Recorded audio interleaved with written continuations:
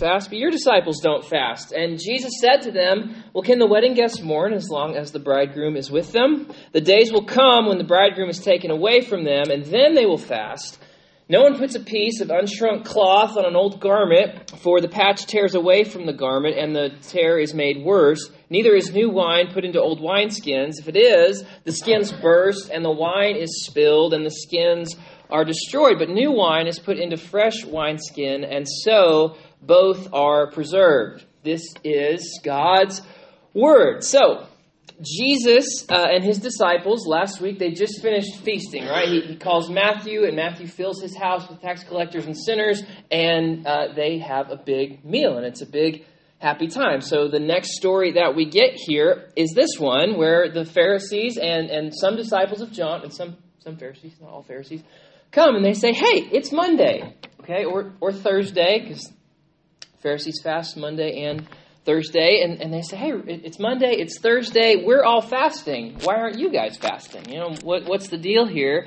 And as a disciple of Jesus, I like what Jesus does here, okay? As I'm trying to follow Jesus, I love what I see here. He sticks up for his disciples, okay? Like, these people come with accusations, and Jesus defends them, okay? Like an angry mom at a basketball game. And just comes in and is trying to defend her little one, okay? And his defense of their feasting, instead of fasting, is simple and it's straightforward, okay? Why are we feasting? What's the answer? Because it's the right time to feast, okay? Why are we feasting? Because it's appropriate to feast now. Jesus said to them, can wedding guests mourn as long as the bridegroom is with them? Right? The simplicity of today's sermon is going to blow your minds, okay? I mean, you don't go to the movies and carry on a conversation, okay? That's inappropriate for that time and that place. When the movie is on, you watch the movie, Robin. Right? Okay. We all saw it, Robin. You don't have to comment on it. I'm just kidding. If you can, at some point in your life, go to the movie theater with my mother-in-law. It is a trip. It is a treat. So Jesus' answer is really simple. It's really straightforward. You don't go to a wedding and sit in a corner and cry. It's odd. It's inappropriate. It's not right. Jesus said to them, the wedding guests don't mourn while the bridegroom is with them. Okay? You don't put a piece of cloth on an unshrunk garment. It won't work. It's not appropriate. You don't put new wine into an old wineskin. It won't work. It's not appropriate. Or Luke's version of this is better, I think. You can't make someone who has tasted good wine, okay, old wine, which is good. If you're into that. I think it's disgusting. Each their own. You can't make someone who has tasted old wine, the good stuff, and have them drink new wine. It just won't work. So in Luke 5:39, Jesus says the old wine is better. Okay? And you can't make it mix. It won't work. No, rather, the point Jesus is making is, guys, read the room. Okay? See what's going on in the room. See what's going on. I'm here, and respond appropriately. The bridegroom is here, so we feast. The bridegroom is here, so we rejoice and we're happy and filled with life. Like when I was a little kid, I hated weddings because I just thought they were long and boring and whatever. Now I love weddings, okay? If we can go to a wedding, I'm going because I think marriage is awesome and it's this wonderful thing, picture God's given us. But two, there's food usually, okay? Like Holly and Colton's wedding, that's my favorite things. I mean, just the food was just Gage Martin's wedding. I was like, oh my gosh, all of this food just for me for free. You know, like I love weddings, and so when the bridegroom's here, we feast and we rejoice. But there's coming a day when the bridegroom is taken away, and then what's the proper response? You shouldn't be feasting and rejoicing when the bridegroom is taken away. Then we'll fast. Okay, then we'll mourn. Then we will long for the bridegroom to come because we miss him. We want him back with us. But right now, in this moment in the story, Jesus, we did my Uncle Bert's. Oh, sorry, my Uncle Bert passed away. We did his service yesterday, and my Uncle Bert's favorite movie which, let me do a disclaimer, we always watched it on television. I didn't see the real version until later in my life. Christmas Vacation. You guys seen Christmas Vacation? Okay, come on, it's fine. Okay, Christmas Vacation, they have dinner, and their cousin Eddie is there, and he says, "Save the gizzard for me, Clark, it's good." All right, that's what you do at the wedding. You rejoice. Hey, bring the gizzard down here, and the pudding and all the stuff. Okay, it is a simple parable Jesus is telling. Okay, this is not an allegory. Okay, you don't need to be super spiritual or have a PhD to understand what Jesus is saying here. It's not an allegory. The different elements of the parable don't symbolize anything. The purpose of this parable is just to teach a lesson. Okay. When the bridegroom's here, rejoice. When he's taken away, fast and mourn. Okay? Now, are some parables allegory? For sure. Okay, Matthew 13, the wheat and the tares. You guys have heard this one? In this story, Jesus tells a parable about a man who sowed good seed in a field, but when he was asleep, the enemy came in and sowed weeds, and they all grew up together, and then they're what? Sorted out at the harvest. Okay? That's an allegory because Jesus interprets it as an allegory. Okay? The guy that's sowing the seed, who's that? Son of man. The field is the world, the good seed, sons of the kingdom, the weeds, sons of the evil one, the enemy, the devil, the harvest, the end of the age, the reapers, the angels. 1-to-1, allegory. Okay? Like, you get that. And we'll do the parables in May. Like, that's what's going on. It's just an allegory. Matthew 18 is an allegory. The unforgiving servant. You've heard that one? Okay? Actually, I think spring break, that one's yours, bud. Okay? There's no allegory. I mean, that is the point of the unforgiving servant is, hey, did you see how the guy in this story didn't forgive? If you don't do that, your Father won't forgive you. It's 1-to-1. If you don't forgive your enemies in this day, God won't forgive you in that day, okay? But this one, there's no allegory. There's no symbolism. There's no mystery. It's just a lesson. Look, don't fast while the bridegroom is with you. That's like pouring new wine into an old wineskin. It's inappropriate. It doesn't work, okay? And so I'm making that point about reading parables rightly, that one is an allegory and one is just a simple moral lesson for 2-year-olds for a couple reasons. Is first, I want us to understand Jesus so we can follow Jesus. Right? That's the point of all teaching and preaching is that, okay? Jesus says there is a right way to respond to him and a wrong way to respond to him based on the times and seasons. And so we need to be able to do that, discern that. But second, I'm making the point about allegories because this particular parable, which is clearly not an allegory, okay? He's here, rejoice. When he's gone, fast. Done, okay? This particular parable has traditionally been interpreted as an allegory. Okay, and traditionally it's framed in a way that is what I would call like a Marcionite, anti-Semitic, anti-Jewish allegory. So you have a guy like Marcion, you go look him up.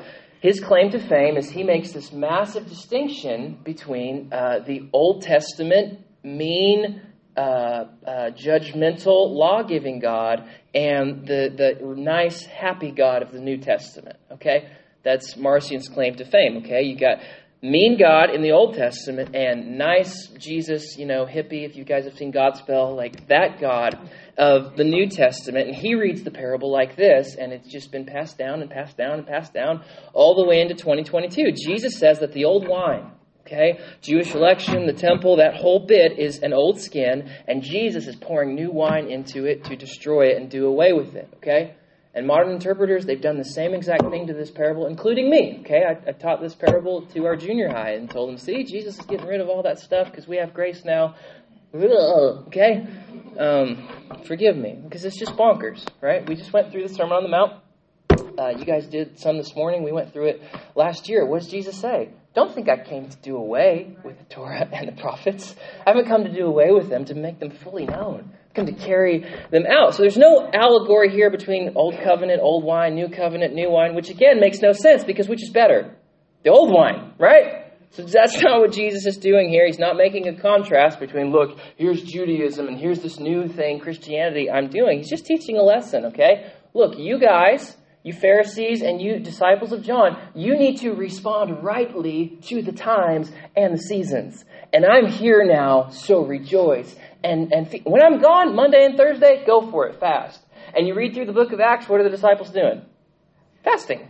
Why? bridegroom's been taken away. Okay? Like, again, simple. All right? So what time and what season is it? It's the time for them in this moment that Israel's God has come in the flesh. He's there. God has done the John 1 thing and come and dwelt among us in the flesh. And how do we know that? How do we know that's what's going on here? Because of what Jesus calls himself, okay? It's not right. It's not appropriate to fast and mourn when who is here? The bridegroom. It's not right. And so in the Jewish story, who's the bridegroom? The Lord. Right? Yahweh. So there's two things at play here. First, Jesus is identifying himself as God. Right? This is a claim to divinity. Guy on Sinai, that's me. Okay? One who came in thunder and fire when Moses went up and had a meal with 70 elders, which is such a cool story. Ta-da! I'm here in the flesh. But second, in calling himself the bridegroom, Jesus is reaffirming to a languishing people and nation that God's promises, they're still on track. Okay? He hasn't lied. He's still faithful to what he said. The bridegroom is going to do the bridegroom stuff.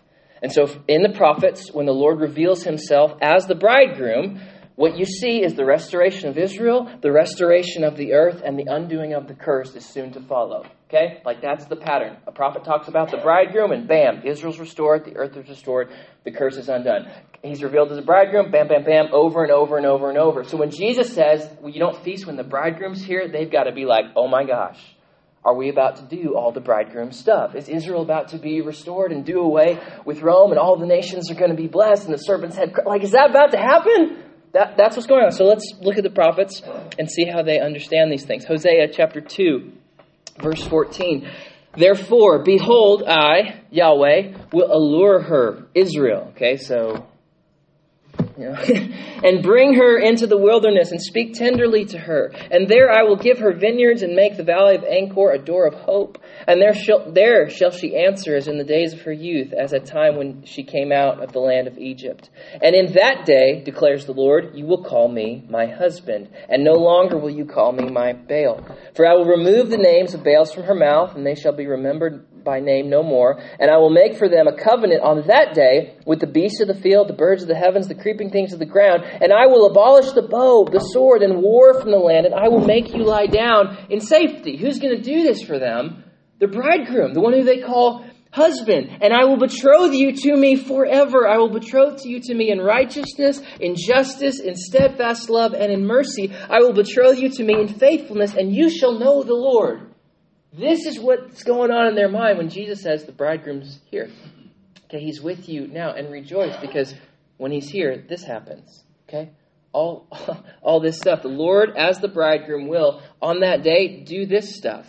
Okay, do the stuff that's just the culmination of all the covenants in the Bible smashed into one great and glorious day for the people and for the earth. Jeremiah 31, you're more familiar with this one. Behold, the days are coming, declares the Lord, when I will make a new covenant with the house of Israel and the house of Judah, not like the covenant I made with their fathers on that day when I took them by the hand to bring them out of Egypt, my covenant that they broke, though I was their husband, declares the Lord. For this is the covenant that I will make with the house of Israel after those days, declares the Lord. I will put my law within them. Right? Where's the law go at Sinai? On tablets, right? And we're reading this in our house groups, all reading Exodus together, and the Lord writes it.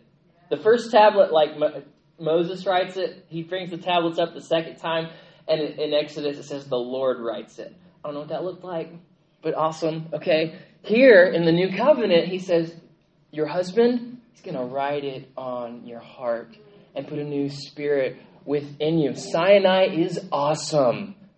This is awesomer, okay? And this is what's happened. I will be their God, and they shall be my people. Husband and wife, united together forever, not separated through exile again.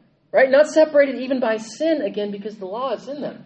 The Spirit is in them. Isaiah 54, sing, O barren one, enlarge the place of your tent. Let the curtains of your habitation be stretched out. Right? So the glory of the Lord covers the whole earth as the waters cover the sea. Don't hold back. Lengthen your cords. Strengthen your stake. For you will spread abroad to the right and to the left. Like this is just Abrahamic covenant language, right? From sea to sea. Okay? You will spread abroad to the right and the left. Your offspring will possess the nations and will people desolate cities. Fear not, for you will not be ashamed. Do not be confounded, nor you will not be confounded or disgraced. Are they disgraced in first century Israel? 100%. Okay? For you will forget the shame of your youth and the reproach of your widowhood. You will remember no more. Verse 5, for your Maker is your husband, your bridegroom. The Lord of hosts is his name. And the Holy One of Israel is your Redeemer. The God of the whole earth he is called. For the Lord God has called you like a wife, deserted and grieved in spirit, like a wife of youth when she's cast off. For a brief moment I deserted you, right? That's the exiles.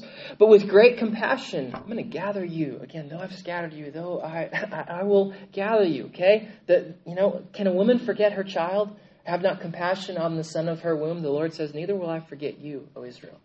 Like this is what's going on. In overflowing anger for a moment, I hid my face from you, but with everlasting love, I will have compassion on you, says the Lord, your Redeemer, says the Lord, your bridegroom, says the Lord, your God. When this guy shows up, what should you do? Rejoice, feast, don't fast. It's inappropriate. It's not right. It's what you shouldn't do. Isaiah 62. For Zion's sake, I will not keep silent. For Jerusalem's sake, I will not be quiet until her righteousness goes forth as brightness, till it goes forth as the dawn, as the daytime, and her salvation as a burning torch. The nations shall see your righteousness, all the kings your glory, and you shall be called by a new name that the mouth of the Lord will give. You shall be a crown of beauty in the hand of the Lord, a royal diadem in the hand of your God, and you shall no more be termed forsaken. Your land shall no longer be termed desolate, but you shall be called, my delight is in her, and your land married. For the Lord delights in you, and your land shall be married. For as a young man marries a young woman, so shall your sons marry you. And as a bridegroom rejoices over bride, so shall your God rejoice over you. All Jesus is saying, well, not all, he's saying a lot. What he's saying when he says, look, guys, you don't fast when the bridegroom's here, he's saying, I'm that guy. I'm the guy from Hosea. I'm the guy from Isaiah. I'm the guy from Jeremiah. I'm the bridegroom. I'm the one who's going to bring to pass all the hopes and dreams of my people. So if I'm here in the flesh, don't be sad. Let's just read the room, man. Rejoice when I am here, okay? We respond appropriately to being in the presence of the bridegroom, okay? And it affects Jesus negatively when this doesn't happen, right? Luke 19, he's making his journey to the cross, to Jerusalem, and he weeps over Jerusalem. He says, Jerusalem, Jerusalem, how I long to gather you. Okay, like a hen gathers her chicks. They didn't know what's going on. They didn't read the room. And he weeps. He's sad. So when Jesus is here, he's saying, guys, don't fast, but rejoice. But that's not all that Jesus teaches here, right? Verse 15, Jesus says, can the wedding guests mourn as long as the bridegroom is with them? Well, of course not. Don't be that guy at the wedding. It's crying in the corner, But the days will come when the bridegroom is taken away, and then they will fast. So what Jesus is doing here is very pastoral, okay? Very shepherd-like, as he is the good shepherd. He's preparing them, and he's telling them, hey, the bridegroom is going to be taken away, okay? As you read through the Gospels and you get to the end, the cross is always such a shock to the disciples, and I haven't figured that out yet, because he tells them so many times, okay? Over and here, that's just what he's doing. The bridegroom is going to be violently taken, violently accused, and he's going to violently be killed. And in that day, the wedding guests will what? Mourn. Which is appropriate, right? You can't pour new wine into an old wineskin. You can't put unshrunk cloth on old cloth. I assume, Gloria, I honestly have no idea how cloth works. But apparently Jesus does. Okay? Jesus tells them before the crucifixion, John 16:20, he tells them, look, guys, you will weep and you will lament. All right? But the world will rejoice, which is just what they did. Okay? Jesus is taken and Peter's got to be racked with guilt for his unfaithfulness, right? Which again, Jesus warned him about too. He said, before the rooster crows, man. Okay? The guys on the road to Emmaus, they're mourning, right? Jesus shows up, undercover boss style, walks with them. The guys on the road to Emmaus, they're mourning over the bridegroom being taken because they said, we hoped he'd be the one to redeem Israel. But Rome just took care of him like they take care of everyone else. They are mourning because the bridegroom has been taken away. And that's the appropriate response. It would be odd if Jesus died and all the disciples were like, all right, let's feast. No, it's wrong. It's a wrong response. But that's not the end of the story, right? Jesus tells them as much. John 16:20, you will weep and lament, but the world will rejoice. You will be sorrowful, but your sorrow will be turned to joy. Okay? Which is just what happened. The risen Jesus shows up, which if you're new here and haven't heard this thing, we believe that Jesus died, went into a tomb, and on the third day, Jesus rose from the dead, physically, literally, and bodily. Like, that happened. Okay? He shows up, Luke 24 says they are full of joy, and they are marveling, and they eat some fish.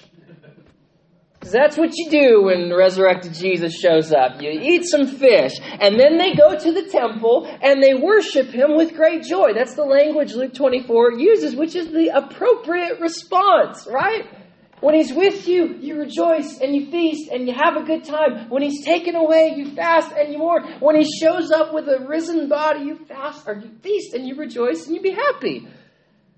Just simple. Like, just respond appropriately to what God is doing. The bridegroom is here, so rejoice. So clearly Jesus is talking about the cross and his being taken away. When this happened, they mourned. But this pattern is repeated also when he ascends. After the ascension, okay, after the bridegroom is taken away, right, taken up on the clouds, why are you guys looking up into heaven? Don't you know he's going to come back in the exact same way? What marks the church after this event? Acts chapter 1 to Acts chapter 28, what marks the church? Prayer and fasting.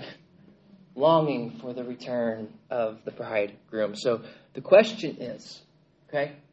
The question is real simple, real easy. There's a right way to respond to Jesus and a wrong way to respond to Jesus. The question is, one, have you identified Jesus? Because that's the Pharisees and the disciples' problem. They didn't recognize. So why are you guys not fasting, okay? And Jesus is just real clear, like, do you know who I am? Right? So this is the question we have, and if we can have the music team, come on. Guys, that was a 20-minute sermon. Okay. Yeah. I don't know if that's good that you clapped for that. They didn't recognize who Jesus was, so therefore they responded inappropriately. And so the question you got to ask yourself first, and then we'll ask the world, to ask yourself first is, do you recognize who Jesus is? Okay? Because if you recognize who he is, you're going to respond appropriately. If you recognize who Jesus is as a bridegroom, if you recognize who he is as king, if you recognize who he is as judge, that's going to cause a natural, normal, right response in you to first repent.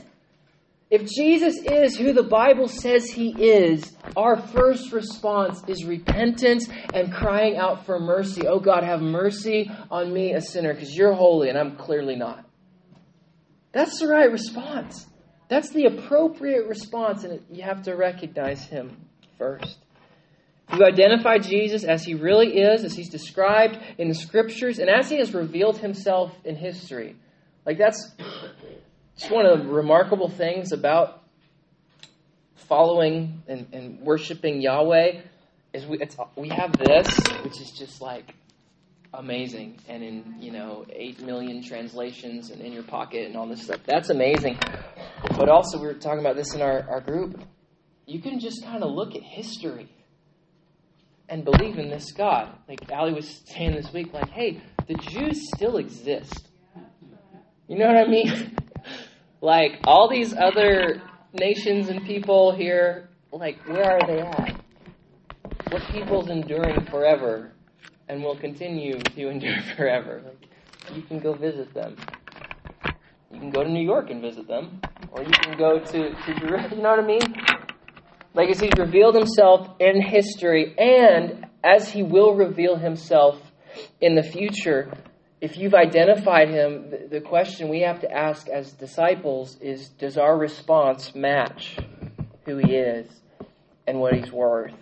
And I got to tell you, mine doesn't match perfectly, okay? There's some inappropriate response in my life to this guy, and I would like that gap to shrink over the course of my life. Okay? The Pharisees and the disciples of John in this story misidentified Jesus, and therefore they did not respond appropriately. Okay? His person, His presence demanded feasting, and they were fasting. Okay? So there is a response that God is looking for. There's a response that's appropriate to Jesus, to who He is and what He's doing. And so what I want to do now is just take some time, after these guys bring the Holy Spirit into the room, just take some time and pray. And so just a little extended ministry time to pray and ask God to do some work on our hearts so that we respond rightly to Jesus. When He shows up now in the power and presence of the Spirit, and when He shows up on that day, I want my heart to respond appropriately in that moment. Okay? So I'm going to invite you to stand, or you can stay seated if you want to, but we're just going to pray and ask the Lord, hey, do some heart work in us so we don't ask stupid questions like this. Why are you guys not responding?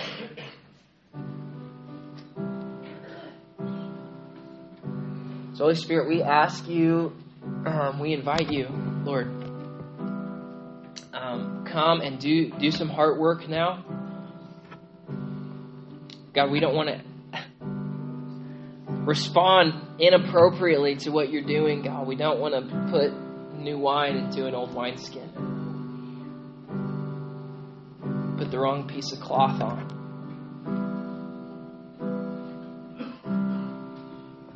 Thank you, Lord. So Holy Spirit, we just ask that you administer now.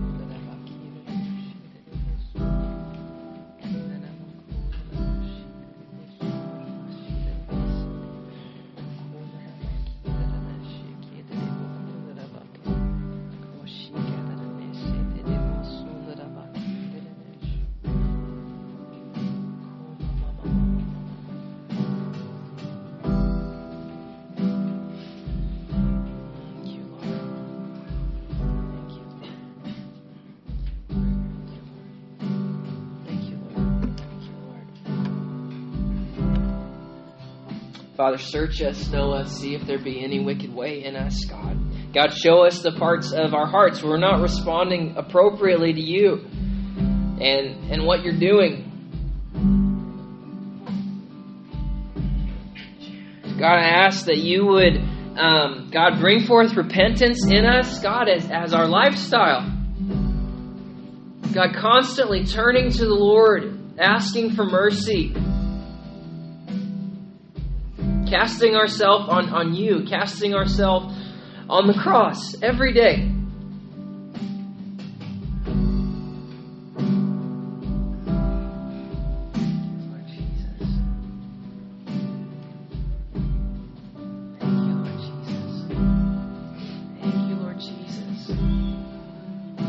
Wedding guests fast as long as the bridegroom is with them, but the day is coming and the bridegroom will be taken away. Then they will mourn, then they will fast. God, as you're taken from us, in a sense, God, I thank you for the ministry of the Spirit in us, God, that causes us to long for you, to mourn for you.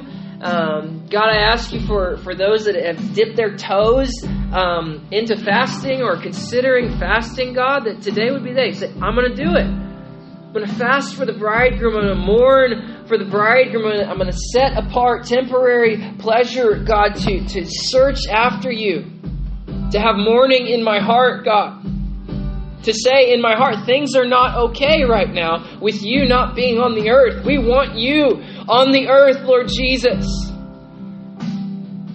So I ask, God, birth in our church, God, in our members, a longing for Jesus to come. God, a longing for a Maranatha to be in our guts, in our bones, in our bellies. God, we want you to come. We want the bridegroom to come and be with us again. Thank you, Lord Jesus.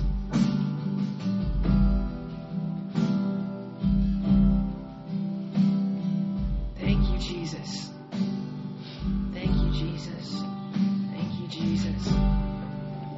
We're going to switch something. If I have the elders come up now, if you want prayer, just for this, you want to long for Jesus, mourn for Jesus, fast for Jesus, have this as a real thing in your heart. God, I'm kind of living like it's okay that you're gone, and I want to live like I want you to come. Okay, or at least have that in my spirit. I want you just to come up now and we'll pray with you for that. You just have a Maranatha spirit. Okay? So if you want to do that, let's come up now. Or if there's anything else you want to pray for, we'll also pray for that. But just first in response to the message, God, the bridegrooms are taken away. I want to mourn. I want to fast. I want to long for you. Okay?